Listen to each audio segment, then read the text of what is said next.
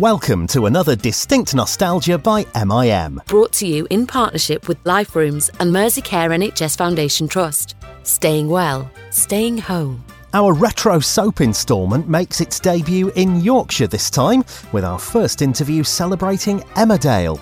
It's nearly 50 years since Emmerdale Farm, as it was known back then, first began as a daytime soap. It started on the 16th of October 1972 at 1:30 in the afternoon.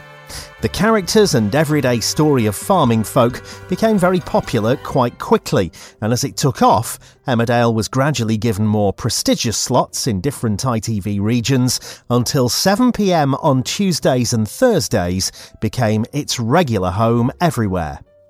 In 1980, Jean Rogers was cast as the new actress to play Dolly, who was married to Matt Skilbeck, portrayed by Emmerdale original Frederick Pine. Replacing an actor in a British soap was relatively unusual, and so Jean didn't quite know how she'd be received. She's been reminiscing about her time on the show with Ashley. Enjoy! Okay then, well let's kick things off. I mean, I want to call you Dolly, of course, rather than Jean, because I grew up with Dolly Skilbeck on the TV in Yorkshire, because I came from the Yorkshire area, and your Emmerdale was our soap opera. Take us back right to the very beginning, just before you arrived in Emmerdale. What other kind of work had you been doing? Yes, well, I started off in theatre, repertory theatre. I did 2 solid years of working continually in theatre. And then I went to Chichester, to the Festival Theatre, and was part of Laurence Olivier's company for 2 years, and was also one of the founder members of the Royal National Theatre when it started. So that was all very exciting. But during that time I got married, and then I got pregnant, which was when I was in Crossroads for 3 months. So I came out. And suddenly... Who did you play in Crossroads? Julie Shepherd, which is a funny link, really, as I played a shepherd's wife in Emmerdale. But anyway, she was called Julie Shepherd, and she was a guest at the motel, and she was jilted. There was going to be the wedding, that's why she was there, and her parents were there and all the friends, and he didn't turn up. And Julie ended up being Meg Richardson's secretary. And so I was in that position in the motel until it blew up, which was a way for them to get a new set. But unfortunately, as I was pregnant, and at that time you had to have a smallpox vaccination if you went on a plane, and my character was going to go off into the desert with Meg Richardson and this guy who was the manager, and it was going to be the love interest. So I'm afraid my son got in the way of that.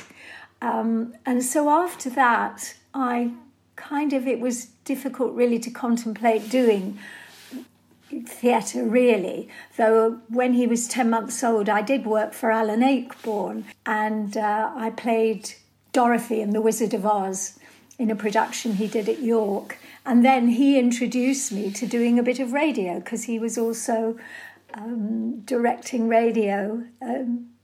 Leeds, he was at Leeds.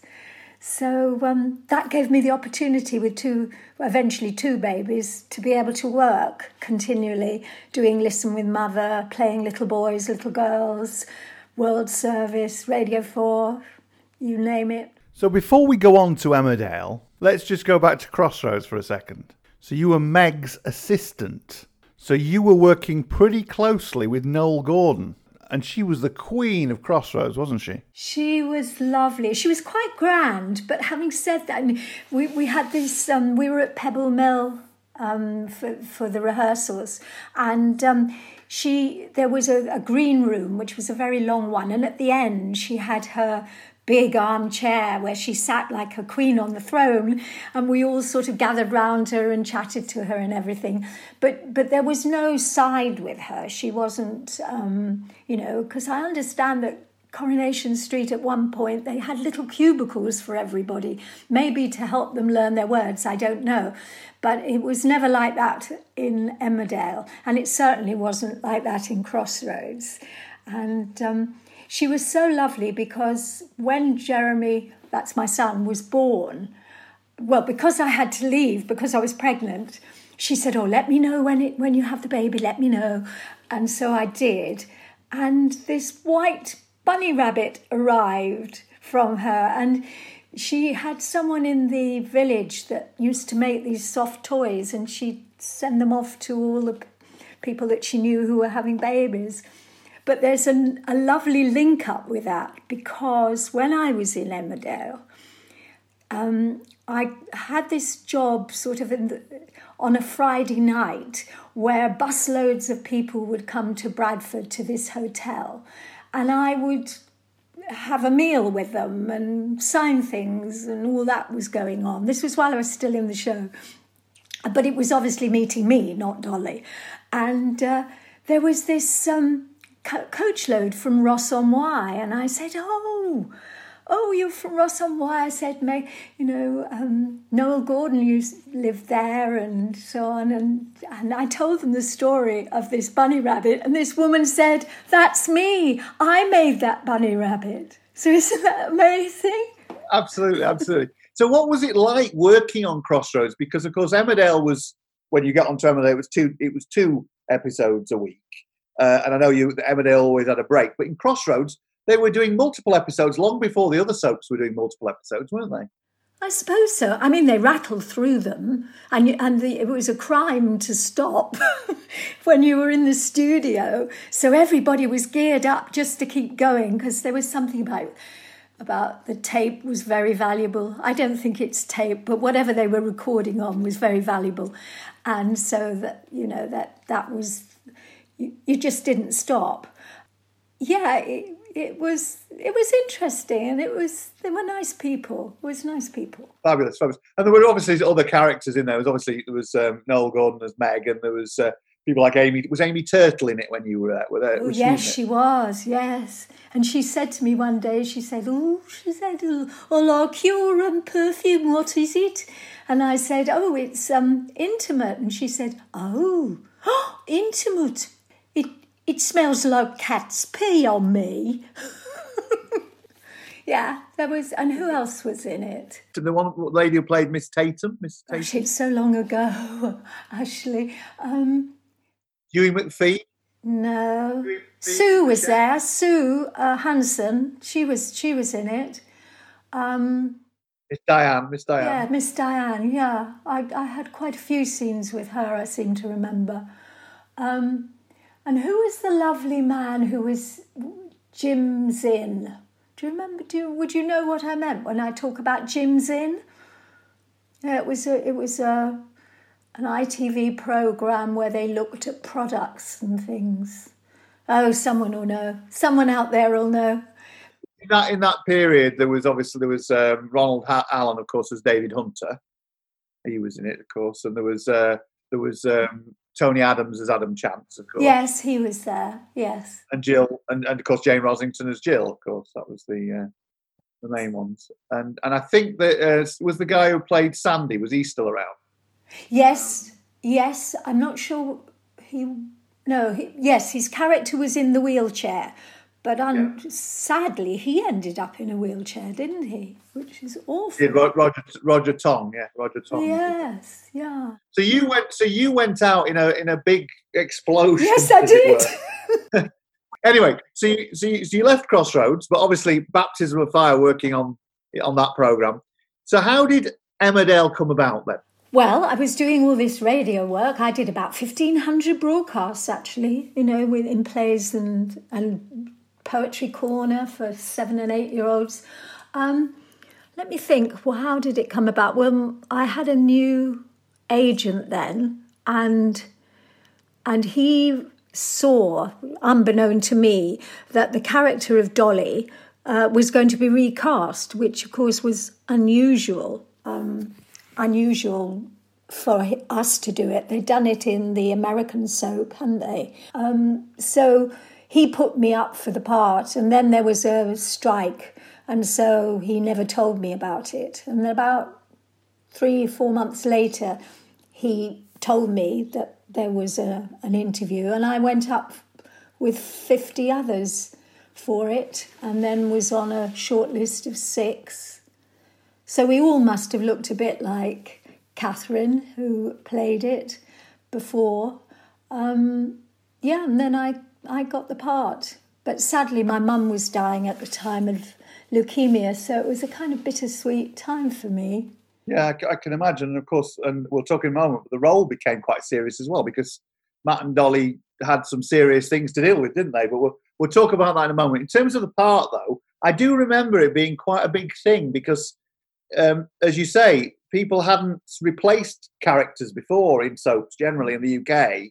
And I remember thinking, at the time, I was only a little boy of 7 or 8 or something, but I remember Dolly's looking one way and then she suddenly looks a different way. But actually, it worked rather well. The people became used to you quite quickly, didn't they? Yes, there was a lot of sort of chatter at the beginning, But, and the thing was that this again was very funny on reflection. The way that they did it was they sent the character off for convalescence because she'd had a stillbirth.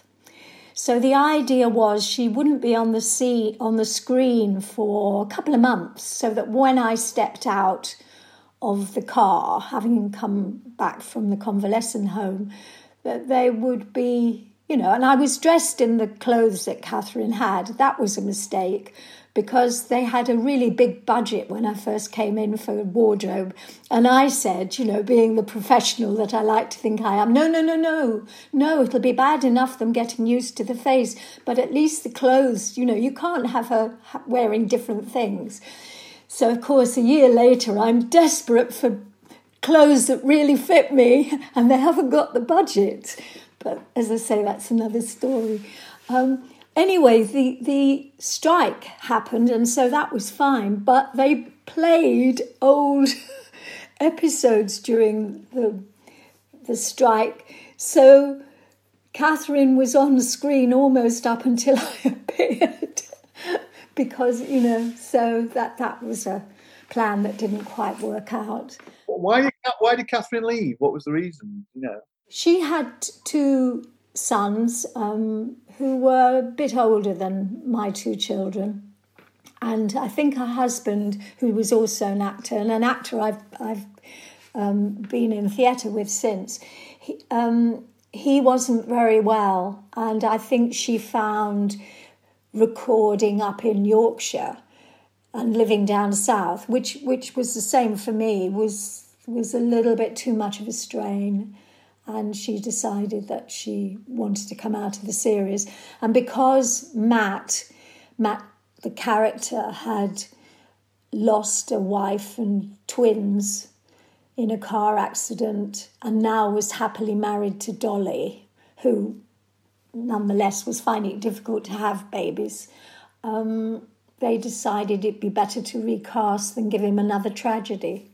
I remember all this vividly. It's all coming back to me. Is it? So, because I grew up in Yorkshire. I'm from Doncaster originally. Ah, right. Now, at that point, of course, it was 2 episodes a week. And people often called it, the sleepy soap. It was quite a laid back kind of program. Yes, there were serious stories in it, but it was, it wasn't lots of action kind of stuff. It was a gentle program, wasn't it? Did you know much about it before you came into it? I hadn't watched it. I remember when I spoke to my mother, more or less the last time I went down to the hospital in Worthing, because I was living in London, to see her, and I said to her, "Oh, I'm on a short list for this character," and she said, "Oh," she said, "Dolly." She said, "Oh, yes, you do look like her." Oh, and she was really sort of very thrilled about it. And apparently she said to my father, Jean doesn't think, because I said, oh, well, I've got this recall, but I'm not sure that I'll get it. And anyway, they recorded up in Yorkshire, Anyway, apparently she did say to him, Jean doesn't think she's going to get it, but I think she will. And yeah, but sadly she died before I knew that. But that must mean a lot now, looking back, to actually know that she approved of it and was looking forward to you actually being in the show. Oh, absolutely, absolutely. And the other thing, though, that was sad was my mother was so supportive of me in my career. I mean, with the family, because in that time they said, oh, why is she going to drama school? She'll only get married and have babies. And she said, no, she wants to do it. And, I got a scholarship and all that sort of thing, which they had then. So, and then she listened to all the things that I did on radio. She came to the National Theatre and watched me when I was in Hamlet, which Peter O'Toole was in. And she, I mean, it wasn't her scene. I mean, the soaps were more her scene, not going to see Shakespeare on stage. And then she listened to the World Service when I played Cosette in Les Miserables. She was so supportive, but if she'd have seen me in Emmerdale, she'd have just been over the moon. And then to come up, like my father did, come up and meet people from the show, the characters, she missed out on that. My mum died last year, and she was my biggest champion. You know what I mean? Yeah. I present Witness on the World Service quite a bit, and she would literally listen to every single word, write it all down, and recite it to me afterwards. And I'd like to say to her, Mum, I did make it, I did produce it, I did present it. I do know. But that's what she was like, and she was, so it's lovely to have that kind of chat. But that's what mums do, isn't it? Mums are your biggest champion at the end of the day. If your mum doesn't champion you, I feel so sorry for people who don't have parents that champion them, because exactly, it's a good start. It's very important. It's very important. So going back to Emmerdale, so you arrived at Emmerdale, and obviously I know that the inside pro scenes are done at Kirkstall Road in Leeds, but of course it was very much a programme that made a lot of use of the outside, wasn't it? Oh, you were yeah. outside a lot, filming and all the rest of it. It was quite a big thing, wasn't it, in that sense? And farming was very much part of it. Did you know what you were letting yourself in for when it came to that side of things? Because you'd like to get people's, I mean, more so probably the guys, but they did like people to be part of the farming side of things, didn't they? Well, it never worried me, the thought of what I had to do, really. As long as I didn't have to go down in a submarine or something, I think, because I did a programme called Watch for the BBC, which was aimed at 7 and 8 year olds, and that was my going back into television really while I was still doing radio stuff, because that was under the school's television as opposed to the school's radio. And they did, when they interviewed me, they said, what wouldn't you like to do? Because this programme, we do things as well as make things and tell stories and all that. I said, as long as I don't go down a submarine, I really don't think I could bear that. Anyway, my first day on shoot was on location, and I was strapped in on a glider. And the guy who was the pilot was also the sound engineer. And he strapped me in and he gave me this, parachute. And he said, it's not much use, he said, because we're not going high enough for you to be able to use it. And I thought, what am I doing? I was sitting in the back of this, and it was on a catapult. The second time we went up, we were towed behind a little biplane. But first of all, it was on a catapult. It went boom, right off like that. Actually, it was quite magical. It was quite magical, but very noisy. So... And also on Watch, I had to do a scene on a beach and talk about worms,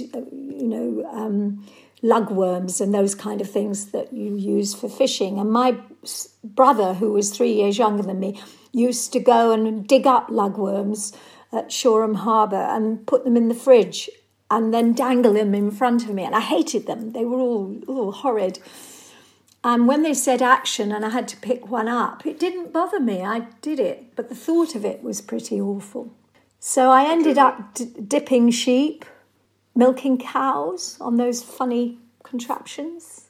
Yeah. And you had to learn how to do all that, did you? Oh, yes. Yes. Dipping sheep was awfully difficult because you have to push. I had to push them down into the sheep dip, and Freddie, playing Matt, was the other end. Oh, God, it was exhausting because those sheep are really big and muscly and they didn't want to go under that horrible smelly stuff. But, yeah. And cows can be quite temperamental as well, can't Well, they? you know, I'm sure people have told you, you watch out for the tail going horizontal because you know then you'll get deluged, so you move out quickly. But the cameraman... Well, we didn't have, I think we had one camera woman, used to know that too. So everybody stood by to jump out of the way. Yeah. Smelly though. That was what was good about it, though, wasn't it? Well, it was authentic. You know, you were actually there, you were doing the stuff. Now, your husband in it, Matt, played by Freddie Pine, he was quite a dour sort of character, wasn't he? He didn't smile a lot, did he, Matt? Let's face it. Salt of the earth, we all said about Matt. Yes, yeah. What was it like playing with Freddie? Freddie's so professional, and he was so welcoming in his own quiet way. You know, I've kept in touch with him ever since. In fact, I was talking to him only a couple of days ago because he got me to stand for equity for the council, and so I ended up doing about 24 years on the council and 10 years as vice president of equity, you know, and I'm still very involved with it all. So you were in this programme, which at the time was very popular. I mean, it wasn't probably as big as it is now because it's become such a huge thing. But in those days, it was very popular. It had a daytime audience, it had an evening audience with some people as well. So it was a regular, you know, so people had got used to the characters, you know, people like Annie and Grandad and Amos and Mr. Wilkes. They've been in it for a long time, and Joe and all the rest of it. So you were going into something that was pretty well established, really. Oh, absolutely. I mean, what was that like? I mean, was it easy to get your feet under the table, or was it difficult to sort of feel comfortable in that setting? Do you know, I remember the first, once I was there for the first week, and I was taken out on location to sort of see what was going on and how it all worked. And I was also taken to the studio and saw a bit going on there before I actually started off rehearsals. So that was my first week, and then I started the rehearsals on the Monday. And I remember sitting in the canteen and thinking, oh, I'm at home. I felt so happy and fulfilled because, you know, I loved radio, don't get me wrong. I really loved radio because you can be people that you can't be physically, and you can play scenes that you couldn't play physically. And it's a real challenge. But I felt as though I was at home. I can't explain it any other way. In that first week, there were a lot of people around me, a couple of producers at the hotel that I was staying at, who were all sort of saying, well, you know, how are you going to cope with this, etc. And I remember thinking, it's a challenge, but I'm acting, you know, it's what I've been doing for a living for quite some time now. But there was one producer, and he did a lot of comedy shows, and I can't remember his name now because I never worked for him, but he had done a lot for Yorkshire Television. And I remember him saying to me, Jean, do it your own way. Do it your own way. And then it sort of made me realise that a lot of people were kind of pushing me towards doing it in certain ways. I was given videos of Catherine playing Dolly and so on. And I remember looking at it and thinking, you know, I could really act her. Yes, I can see, you know, there's mannerisms there, and I could really sort of just be Catherine playing Dolly. And then I thought, well, that's all right in scripts where Catherine has played Dolly doing that and being that. But what happens when it's a new experience for Dolly? do I have to then say, well, how would Catherine tackle this? How would she think that Dolly would work? Far too convoluting. And if you think, well, I just talked about Hamlet, didn't I? Say I was cast as Ophelia. How many other actresses have played Ophelia over the centuries? And they've not said, well, I'll do it like Ellen Terry did it, or I'll do it like that. They look at it and say, what can I bring to the part? And thank goodness, by the time of the end of that first week of rehearsal and we went into the studio, I felt that I was beginning to know Dolly, really, from what I'd got. It's a long explanation, but does that help you? It does. Distinct Nostalgia is produced by MIM, and if you like what we do, then please consider supporting us on Patreon. Every penny helps us to make even more amazing content just for you. Go to distinctnostalgia.com and click on the donate button. Thank you.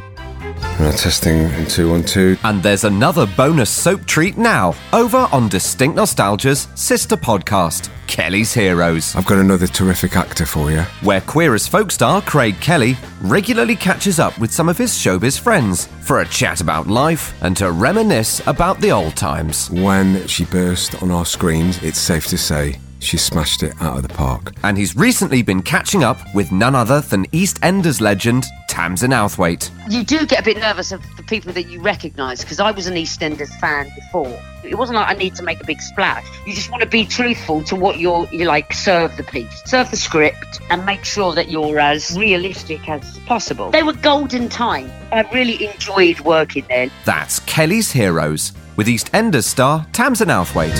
Kelly's Heroes. Mate, that was beautiful. Search for Kelly's Heroes wherever you get your podcasts. I will speak to you anon. New to Distinct Nostalgia. Dale, how the hell did I end up here? Based on a true story. What choice do you have? Tell the world that Rock Hudson is gay? You're a good-looking kid. I don't have anyone else on my books like you. How about I start to represent you? A moving 40-minute drama based on the life and career of Rock Hudson. Yes! Good boy. You just made the best decision of your life. Written by Tim Fountain and starring Michael Xavier and Betty Bourne. Rock! Rock? Strong, masculine. Rock Fitzgerald? Not Fitzgerald. Sounds Irish. Nebraska, Washington, Hudson. Hudson. What about Rock Hudson? Get your coat on. I'm going to introduce Rock Hudson to Hollywood. Coming to Distinct Nostalgia on the 2nd of October to mark the 35th anniversary of his death. We got to do something about your voice, kid. We're going to snap your vocal cords. What? Louder. Louder! Listen here on the Distinct Nostalgia podcast or go to distinctnostalgia.com. Look, Dale, I'm dying of this godforsaken disease, and pretty soon thousands, maybe millions, will die the same way. Tell us a little bit about some of the other actors and characters then. Obviously, Sheila Mercier, who's only recently died at age 100. What were they? What was she like? What was the old man that played the granddad? Toke. What was he like? Oh, Toke. I'll tell you first about Toke. Toke. Freddie warned me about Toke, who was just lovely, such fun, such a very complex person, but was very, very professional. Except that Freddie said, "You'll do lots of scenes with Toke," he said, "and he'll get it." He said, "You'll get it right," he said, "and Toke will keep getting it wrong," he said, "until you get to the 12th take, and you'll get it wrong, and he'll get it right, and that's the one they'll have." And he used to say we'd be behind the farm door coming into the kitchen, and he'd say, "Ready? All eyes and teeth," and then the door would open and we'd come in to do our scene. He was lovely, was Toke. And he said to me after I'd been in the show about 4 or 5 weeks, he said, "Just to let you know," he said, "Sheila approves of you." And I said, "Oh, really?" Because I didn't know. "Oh, yes," he said, you were, she was watching you." So But Sheila was always very professional.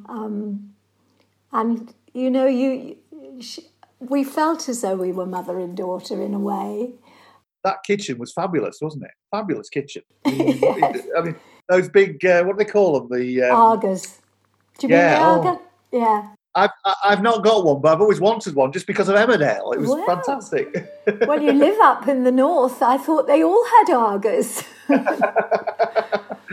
I mean, there's certain things about that show back then which were quite sort of quite iconic. And I as a schoolboy, I went on the trip round Esholt and up to the farm and all the rest of it, because of course it was done out at the farm, which was quite a long way away from the village, wasn't it? Yes. The farm was out in Otley somewhere, near Otley somewhere, was it, or something? Quite a way out, wasn't it? Yeah, you went down through Poole Valley.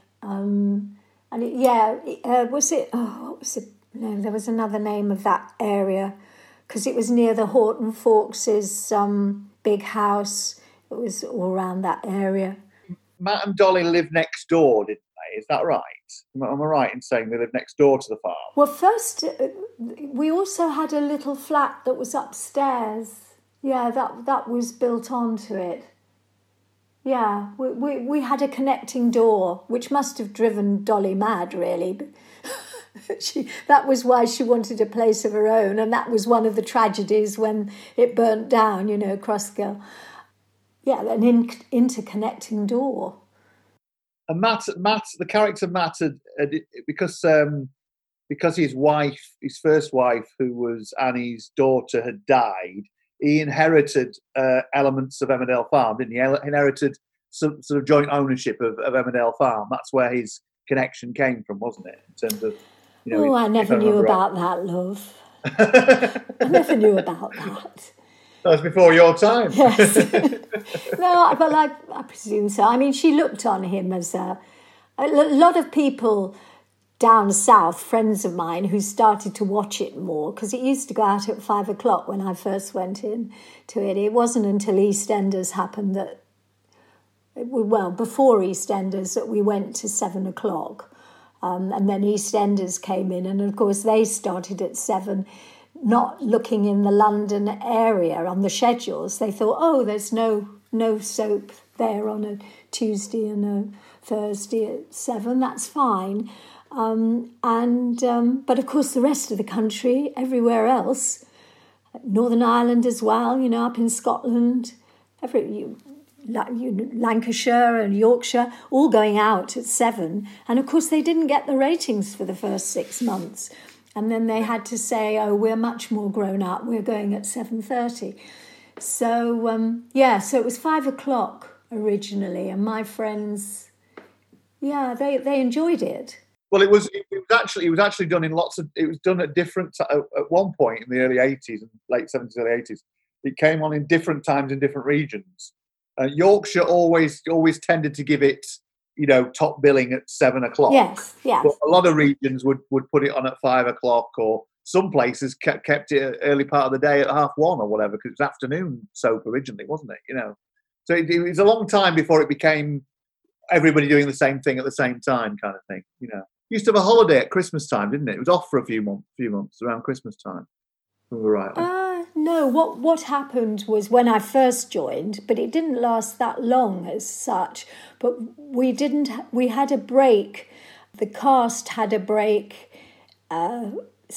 July sort of time. We had the summer off, and then we had to catch up, and you had the double stranding. So when you say, oh, it was easy because it was only 2 and there was the break, actually I hadn't been there very long, and everybody was saying, just to warn you, double stranding. And what we did then was we walked around with 12 scripts in our hands, and we had 2 different directors and teams. And so you had to read your scripts in storyline, and then sort of divide your brain into, because 1 week you'd be filming for one director on location and be in the studio for the other director. So you really were holding 12 scripts in in your head at that time. That must have been a nightmare. So in terms of your character and Matt's character, I said earlier on that you sort of had, you were sort of, there was bits of elements of fun and whatever, but you were quite a serious couple, and quite a lot of serious things happened to the pair of you over the years. Can you recall some of the storylines that you had to get your teeth into? Oh, yes. Well, first of all, coming into the show, having had the stillbirth, then she was given a job at the playgroup with children. Then she had a miscarriage, which actually was a good storyline to do, because it was amazing how many women, sort of were pleased to see that whole trauma on the screen. And then she did get pregnant. And when you say that it was something new that I brought because my character was played by somebody else and I took it over, I also was one of the first to have a way of bringing a child into the studio as though the child was mine.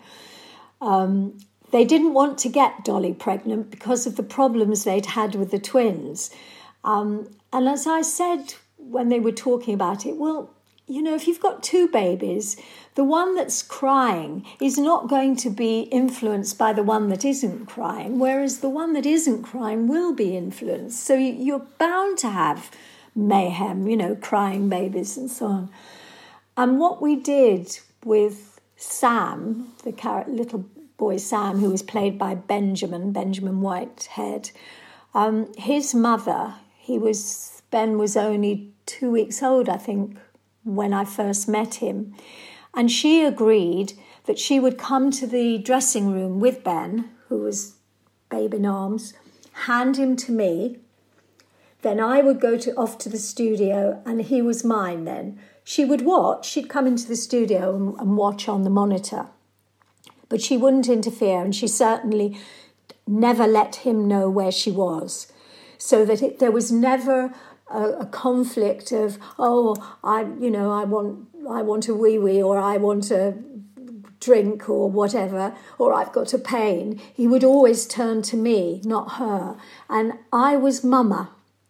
He called me Mama, and he called her Mummy. And that was another thing that I set up with her. And it worked. It worked. And I used to talk with the props people and have have enough toys around so that he could play. And then he would often just chat to me during the scene, and I'd sort of answer him back and then get on with whatever serious conversation I really had. So it worked. So I was quite proud of that. And of course, he did the same with Freddie. Freddie and I got very used to working with this little chap. And when he was toddling, and we'd be in the farmyard, and we'd have to do this scene going down the garden path or whatever, and we'd start at the distance and then move forward. And then they'd say, no, cut, go again. He would end up trotting back to the mark. He got so used to it all. I mean, it was just, and he used to say, Mummy at home or Mummy at the farm, So it was worth all the hard work there. Oh, that's brilliant. So did you feel that, did you feel comfortable in the role as Dolly then? Did you feel, over time, did you feel as though it was a part that was made for you, or what? I felt very protective. To me, she was like a very sort of special sister who was a really kind, generous person and needed a bit of protecting. That people might think she was a bit boring, but I knew she wasn't. And, as an actress, I'd love to have played the bitch. I mean, the scenes I had with Claire, as Kim, and I was the housekeeper, and they developed Kim Tate into this sort of wonderful bitch part. I'd have loved that, but this was the character I was playing, and it was a responsibility. And yeah, I liked her. And that helps. You know, some of the other characters who were in it at the time, and there's so many iconic characters in the early Emmerdale, really. You know, Amos and Mr. Wilkes. What can you tell us? I mean, those two actors were real characters themselves, weren't they? You know, when I came into Emmerdale, nearly all of those original actors were a bit like me. They'd started off in theatre, and so they had a really solid acting background behind them. You know, I'm not saying it's the only way to become an actor, and a lot of young people cut their teeth on television, and that's great. But they had a certain professionalism because of the way in which theatre works. You know, there aren't as many perks as you can get in television or film, and you have to put up with a lot, and so they were. So rehearsing, and we did have rehearsals then. Nowadays, you don't. You kind of do what we did on location, and that was so strange. You'd go out on location, you'd meet actors to playing these characters. You'd never met them before. Maybe it was the first time you were working with that director, and you did scenes. Whereas you went into the studio and you had this wonderful 4 days of rehearsing everything, knowing where you were going to move, thinking about what the scene was all about, and so on. And then you had the day in the studio running through all the scenes and, recording them.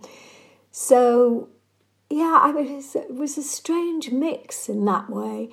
But all of them, Ronnie and Arthur playing Mr. Wilkes and Amos, very different from who they played, and just great actors, great professional people.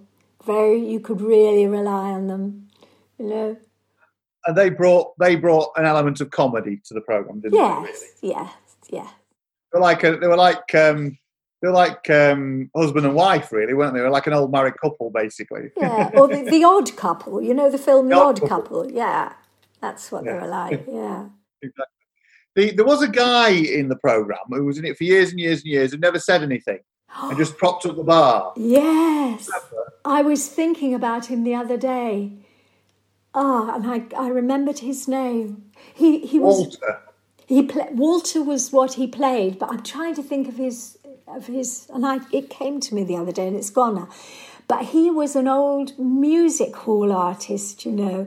A lot of walk-ons, extras in the past used to be, you know, they do their summer seasons, and they had pantomime at Christmas, but then there were periods in between the summer season ending and pantomime beginning where they started playing small parts, being background in television, and he was one of them, and he almost became a mascot. And the reason I was thinking of him the other day was that I was just remembering that when he died, we had a little service for him in Poole Valley, just down the road from Leeds.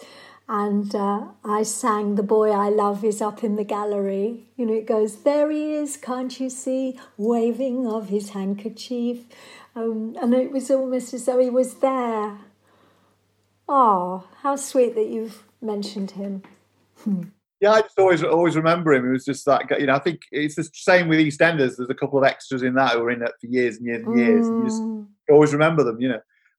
The person we mustn't forget and talk about, of course, he's still going strong, he's still doing things, is, of course, Joe Fraser-Hines. I mean, he was very much, he was part and parcel of Emmerdale, wasn't he? He was the main bit of Emmerdale in many ways. Oh, yes. Yeah, I spoke to him last night. Fraser, yeah. Yeah, yes, he was a bit peed off when they killed his character off. They didn't do that with me, but he was a bit of a sex symbol in his day, wasn't he? Oh yes, yeah. And there was always the rivalry, of course, between him and Jack, wasn't there? Joe and Jack. Yes, there was a big rivalry between them, you know, because Jack didn't want to be a farmer, did he? He wanted to write books and things. Yeah, that's right. Yes, because Clive, who played Jack, he came back into the show just a few weeks in television time before I did, about maybe 6 weeks before, maybe less than that, because Andrew Burt had played Jack years and years before, and they decided they'd bring the character back from Italy where he'd gone off to write, because I think Andrew went off to be in a television programme about submarines, wasn't it? Having talked about submarines earlier. Yeah. Yeah, so Clive came in and did the same as me, but of course Jack hadn't been on screen for a few years then. Now, you were all obviously busy making the programme. You travel up from the south and stayed there in a hotel and all the rest of it. Did you have much time as a team, you and Fraser and Freddie and everybody, to sort of socialise and enjoy Leeds and the surrounding area? I mean, did you get used to the area? Did you get to know people? Or it's difficult to say, really, because I'd got a young family down south. I'd drive up on a Monday morning, and then as soon as the studio was finished on a Friday night, I'd be in my car going down the motorway. And then in the evening, one was, after you finished rehearsal or the studio, you'd be learning lines, really. So we didn't in that way, but there were the way in which we did socialise was we did a lot, but particularly Freddie introduced me to doing a lot of work for charity in the area. And eventually I ended up living up in Yorkshire, and, I got remarried up there. And my daughter came to live with me up there, and then eventually my son. And I used to find most of my weekends I'd be at some charity garden party or at the town hall or whatever. There seemed to be a lot going on in that way. But there were times when we would get together, to celebrate things. It was adopted by people in Yorkshire as their programme, wasn't it? Everyone liked it. Yes. Anybody, whether you were in Hull or Doncaster or wherever, Emmerdale was our soap, basically, if you lived in Yorkshire. We flew the flag for Emmerdale. The Yorkshire folk had their opinion too, and they'd let you know. So again, there was such a responsibility. And when my character had faced having an abortion, which came as a bit of a surprise to me in the writing and to the production team, and unfortunately it was done very rushed, so you couldn't even work out completely why she was having it. They used to say to me, "Oh, that were a bit of a rum do,"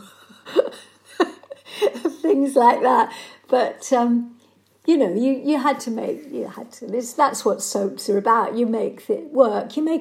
You find something real about it, and you find that, and you do it, and Now, where you were working, Yorkshire Television, at that time, it was quite a magical place, wasn't it, really? Because you got Emmerdale there, but you got all these fabulous programmes, comedies, Only When I Laugh, Rising Damp, I think, had finished by the time you got there.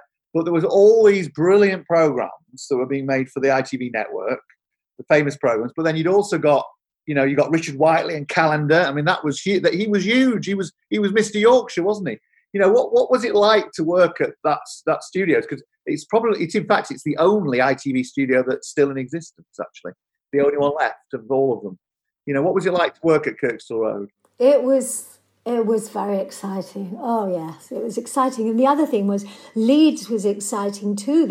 I'd never seen so many restaurants and so on, and also the Yorkshire folk, they all like to eat out, They got their money and they spent it. And whereas down south, everybody was on their credit cards, and what I did miss, though, up there, which we had down south and still do, with pubs where you could take the children and sit in the garden and have a nice meal and all that sort of thing. It was all working men's clubs up there, which of course I got to know very much because of raising money for charity and going along and signing autographs and photos. But yeah, it was it's even more exciting now if you're a student at the university in Leeds. Well, not during lockdown, but before, all those great restaurants and things going on. I loved Yorkshire. It was just so cold. That's the only thing. Where did you end up living in Yorkshire then, when you found somewhere to live? I had a little place. Well, eventually I ended up in Horsforth. But where was I? Just down the road from. Oh God, it's so long ago, isn't it? Down the road from Horsforth, on the way to the fish and chip place. That's at Guiseley, isn't it? Between Guiseley and Horsforth. Can you remember? Yeadon, that's it. I had a 2 up, 2 down in Yeadon first, rather than being at a hotel. I mean, I was still living down south then. And then my marriage sort of finally broke up, and I moved up and sold that and bought a place in Horsforth. And back in the programme, of course, you and Matt also split up, didn't you, eventually? Yes. I had this wonderful 6 episodes of a kind of brief encounter, which Michael Russell, who was he was one of the writers on the show, and he became the producer for a while. And he wrote these 6 episodes for her, like a brief encounter. And it was with the tree fella, which was, he was a tree fella of the fella. So, yeah, that could almost have been 6 episodes in itself, you know. And it was a shame, really, because with the classic Emmerdales that have gone out, it started after Michael Russell left, so it was the next producer, the one who sacked me. So it didn't start from the brief encounter, sadly. So people just saw me as an actor that I know, a younger actor. He said to me, "Why were you so horrible to that poor Matt? Why? What had you done?" So I had to explain about the tree fella. Just aside from that, on our platform, Distinct Nostalgia, if you get a chance to have a listen to any of the interviews we've done an interview on there with Margaret Barton, who is the last surviving actor from Brief Encounter, the film in 1945. Really? She played the little girl in the shot in the in the railway station cafe. 93, and she's only just recently got married. So she's one of her and her husband are the oldest newlyweds in Britain, I think, or something. So you get a chance to listen. It's lovely. She talks about working with Celia Johnson and Trevor Howard and all that stuff. So you started in 1980. Emmerdale was a particular kind of programme then, very popular, doing really well, all the rest of it. And then the sort of EastEnders came along and blazed a trail in its own way. Coronation Street was altering and changing. And then they decided that they needed to change Emmerdale as well, didn't they? Could you remember that period, and what did you sort of all feel about it? Yeah, we used to have monthly chats with the producer. It was something that was a tradition, which was really rather nice. So it was a bit like when you're in theatre and you have a company meeting. And there was you could feel a lot of pressure. And when I talked about Michael Russell, who was such a gifted writer, he was under pressure to make it more racy and all that sort of thing. And I know, frankly, Dolly's brief encounter was racy. But I think there was pressure to make it sort of slightly tacky, which it wasn't,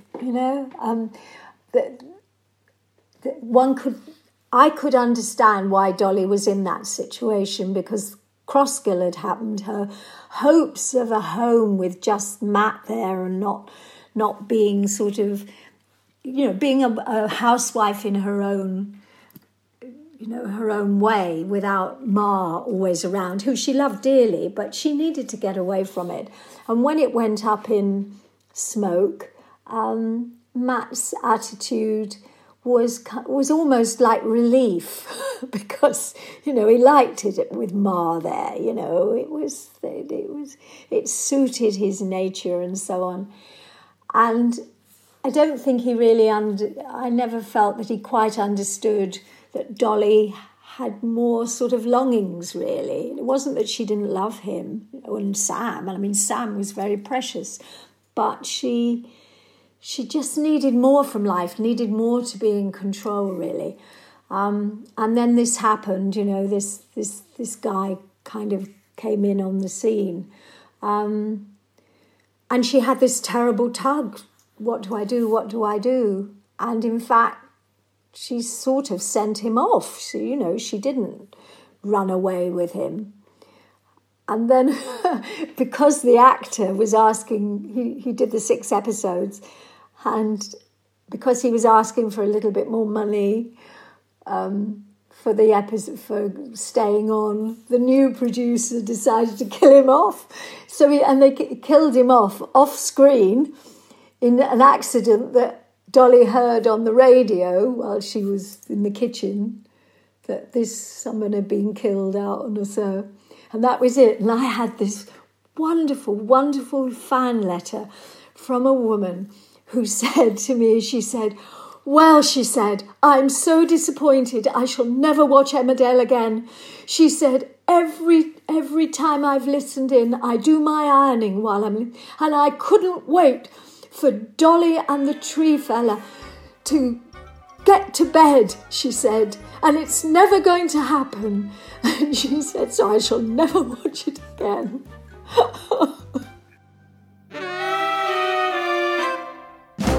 I've had mental health problems, I think, for most of my life. Suicide is sadly something which affects people from all backgrounds. My friends didn't quite understand why I was being the way I was being, so support was pretty much non-existent. A brand new podcast brought to you by the Zero Suicide Alliance. I'm Professor Alice Roberts, and this is Life Matters. Few people understand that you just need to sit and listen to what the person's saying. We do know that there are some people who tend to be more at risk than others. In our feature on the latest initiatives from around the world, we find out how 3 schoolgirls from Brazil have developed a suicide prevention app aimed at Generation Z.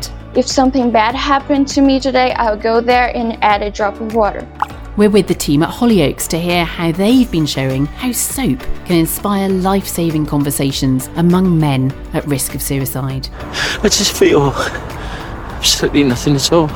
Nothing, just dead. This way you get to see Darren's journey behind the scenes. He's really struggling and he doesn't know how to reach out. He doesn't know how to get help. It's always been his taboo subject. Join me, Professor Alice Roberts, for the very first edition of Life Matters. Listen now wherever you get your podcasts and visit zerosuicidealliance.com for a free online awareness course that could help you save lives. If nobody was told what you were meant to do, if there weren't any rules, then we would be living in a totally different format.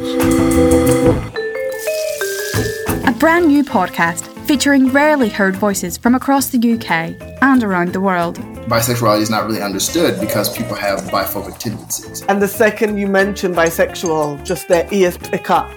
Contemporary conversations around bisexuality. Oh, well, you're still confused, right? No, I'm not confused. We are questioned so much more than people when they come out as straight or gay. It's intense pressure of am I sure? You're literally monitoring yourself. Every episode will include a very personal story as we try to paint a real picture of bisexual Britain. This is Bisexual Brunch. Available now wherever you get your podcasts.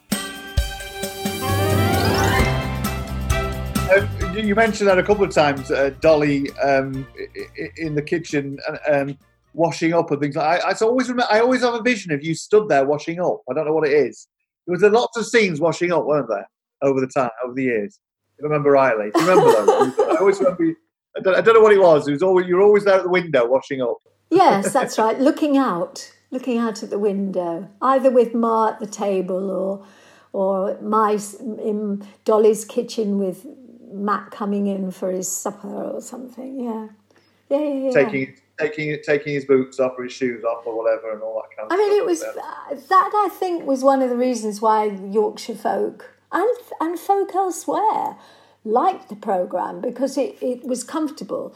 I mean, you watch it now and it's very slow because fashions have changed. There's, that's one of the things. But the other thing that what I rather liked, Freddie and I went down to Smithfield's market a couple of times, where we had the opportunity to meet up with farmers from all over the country, Welsh farmers, Scottish farmers from Lancashire as well as Yorkshire, from Sussex, where I came from, and they were, they liked the programme. They liked the programme because it reflected the seasons as they saw them.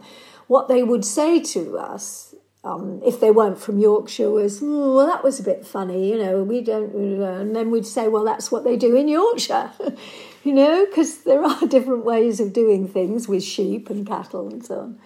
That was quite comforting because you felt that you actually were creating some kind of reality. But that was the dilemma, and to go back to your other question, I think that was the dilemma for the network, where actually to place this soap, because it was a soap, because it had continuing characters, continuing sets, where to put it in the soap scene, because soaps generally, particularly now, anything goes and you can do it. And also it had started to get very competitive, particularly with for ITV, with the BBC creating the EastEnders, which had become very popular down south. And so there was that feeling that they had to compete.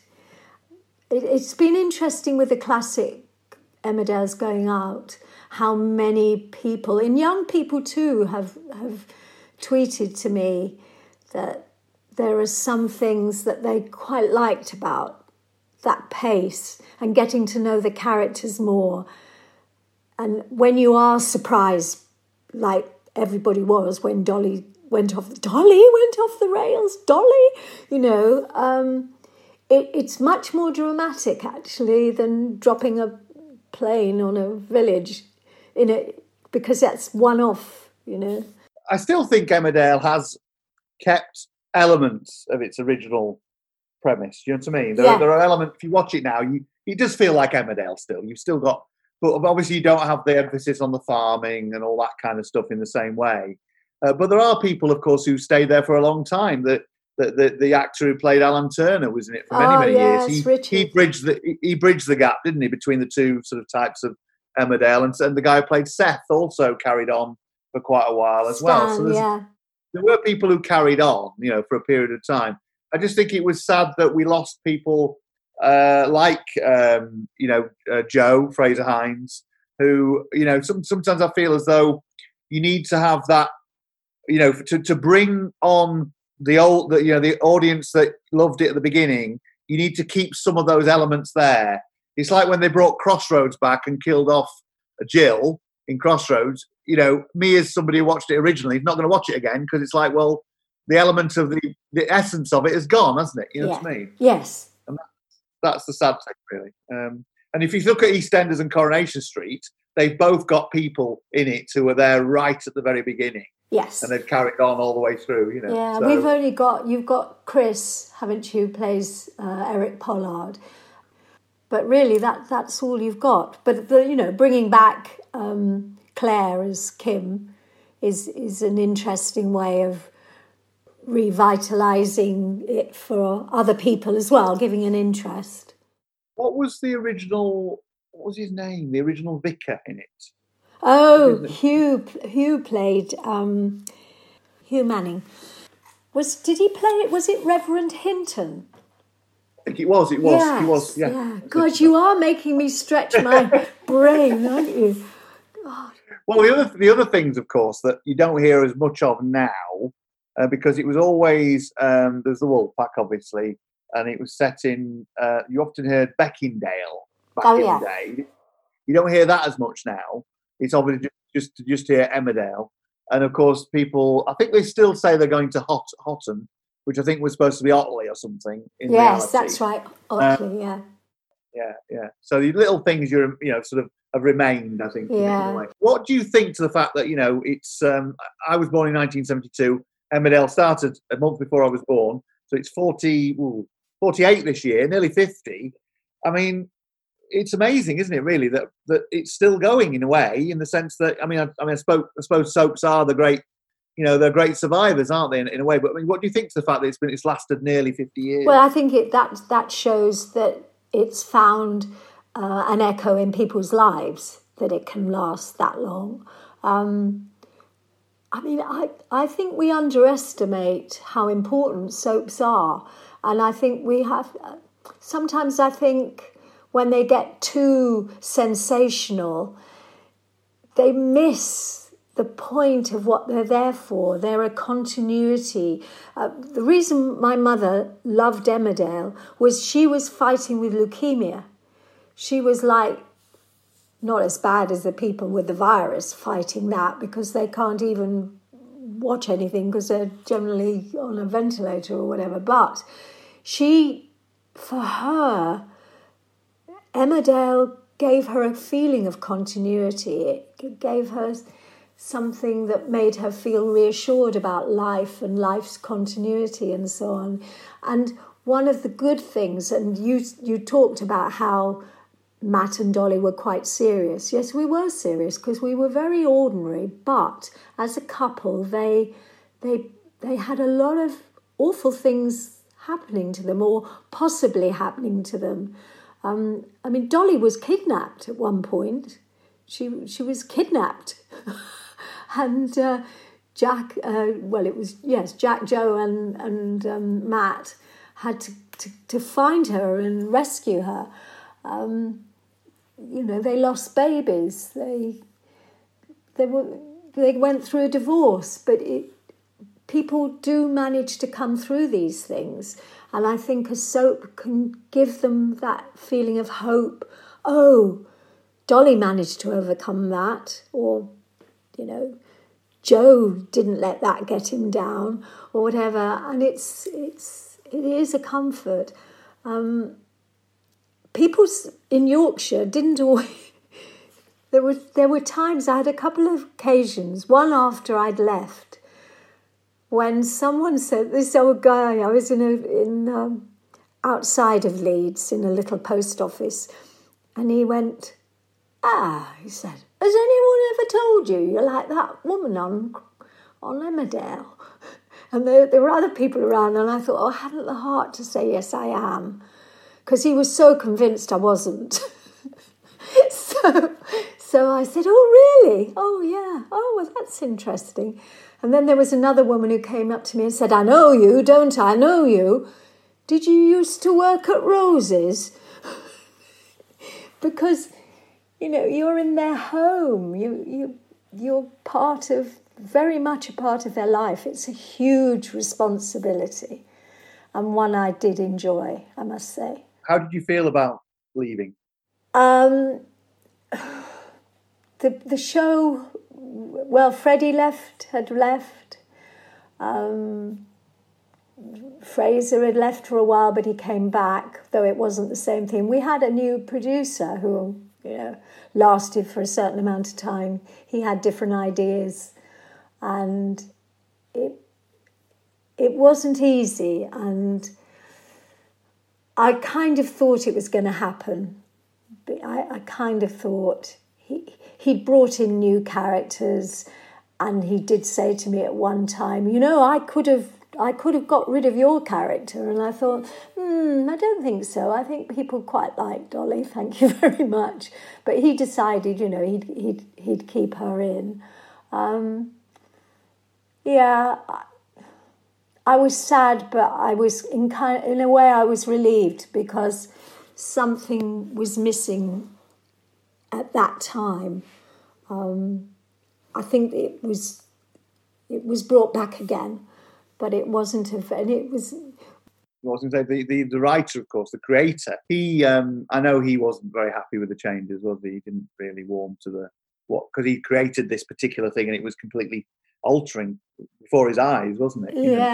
Yeah. I mean, he was fine with how it was going until the period I'm talking about. And that was before the plane crash and all that sort of thing, which was another way really to sort of get rid of characters, I think. And it's a shame really, because I don't think it's the characters that are often the problem. I think it's the way in which they want the series to go, you know? Because most of those characters were well drawn. And over the years, of course, several of them came. Sheila kept coming back occasionally. Yeah. They never got rid of her. They never killed Sheila off, Annie's character. They never killed you off.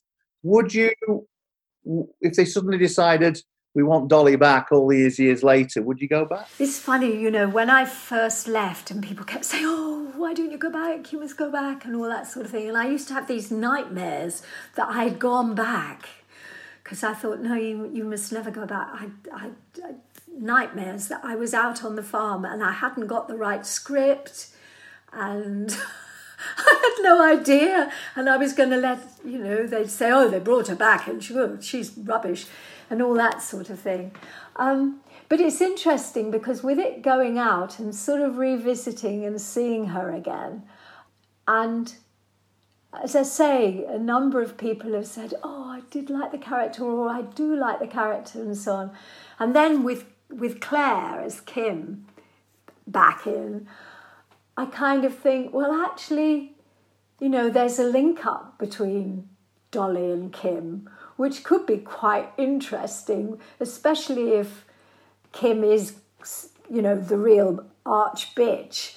And Dolly, it would be interesting to see how Dolly is now. And it would be a challenge, whereas it wouldn't have been a challenge before. So in the very unlikely event, because people say, oh, why did you go back? Why did you go back? I say, they don't realise it's got nothing to do with us. We're just actors. We're freelancers. You know, our fate is in everybody's hands except ours. And actually, it's the fans that have the power. If the fans want something, and they make enough fuss about it, then there's a possibility. But to ask us is pointless. Well, for me, it'll always be Emmerdale Farm. I think the guy who plays Marlon in Emmerdale often says when he's been interviewed and things that he grew up watching Emmerdale Farm, and for him it still remains the Emmerdale Farm. They dropped the farm name, didn't they? Of course, and just call it Emmerdale. Yes. But it's just I still think it. I mean, I think the great thing about it actually is the fact that even though a lot of it is based on the very intriguing lives that they all seem to live in the Dales now. You know, everyone's jumping into bed with each other all the time, and there's all this, that, and the other happening. But the great thing about it is, in a way, for watching it, a bit like Last of the Summer Wine, is seeing that countryside, seeing that outdoors, those, you know, the actual village. I know they've built a set now and all the rest of it, but it does feel authentic, and it's nice to get that connection, which you don't get with the others really in that same way, you know. That is the strength of the programme. And I think when you said about, you know, how did you feel, the cast were worried that, I mean, we lost Farm. I'd been in the show about 5 years then. I mean, almost half the time it was Emmerdale when I was in it. But there were moves. You could feel that the ITV was wanting to make it into something less rural. And we all did feel, particularly Arthur and Ronnie, felt very strongly that was something that made it unique, as you're saying now. But of course you have to, it makes more problems with so much of that uncontrolled filming going on. So, and costs are always important when you're making programmes. But it would be a shame to lose that, because I think that's one of the reasons why it's lasted, is the background. And that is totally different to the other soaps. Totally different. And of course, it has a lovely, iconic theme tune, of course, written by Tony Hatch, who's still going strong. Yes, yes, definitely. He did Crossroads and Neighbours and Emmerdale. So, I think that's the other thing. If they ever change the theme tune, then that's the writing on the wall for me. If they change the theme tune, it's that's it. Job's off. I don't know if you remember seeing the Royal Family, as in the TV series, the comedy The Royal Family. In parts of that, they used to all hum the Emmerdale theme tune together and then switch it off when it came on. So looking back, for a lot of people, you've done lots and lots and lots of things over the years, but for lots of people, you will always be Dolly in their minds, won't you? How does that feel? And did Emmerdale help or hinder you? Well, it's a great privilege if I'm Dolly in their minds. That would be my first thing. I never regret it.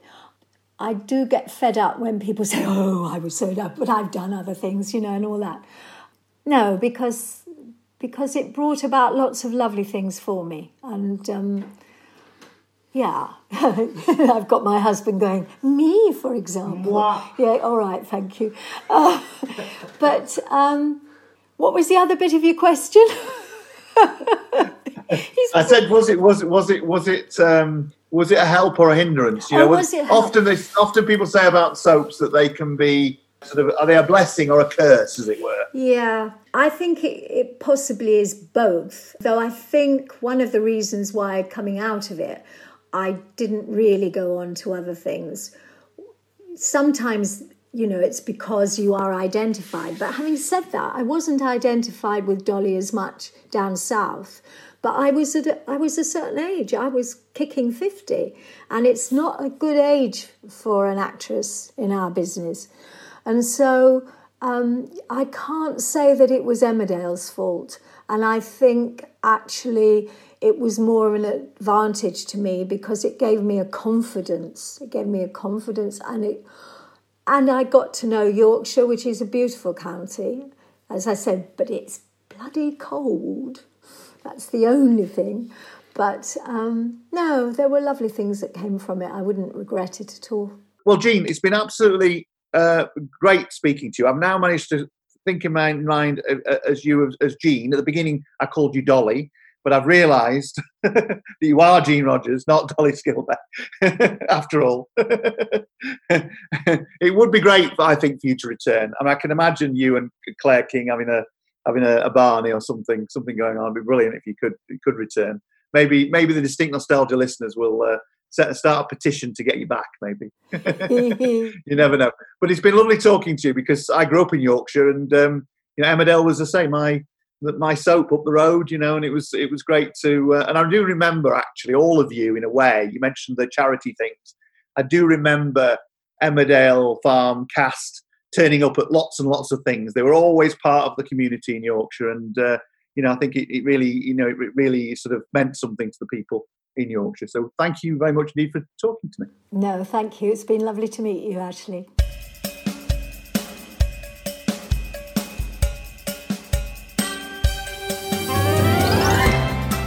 You're listening to Distinct Nostalgia, home to some incredible interviews with stars from all your favourite soaps.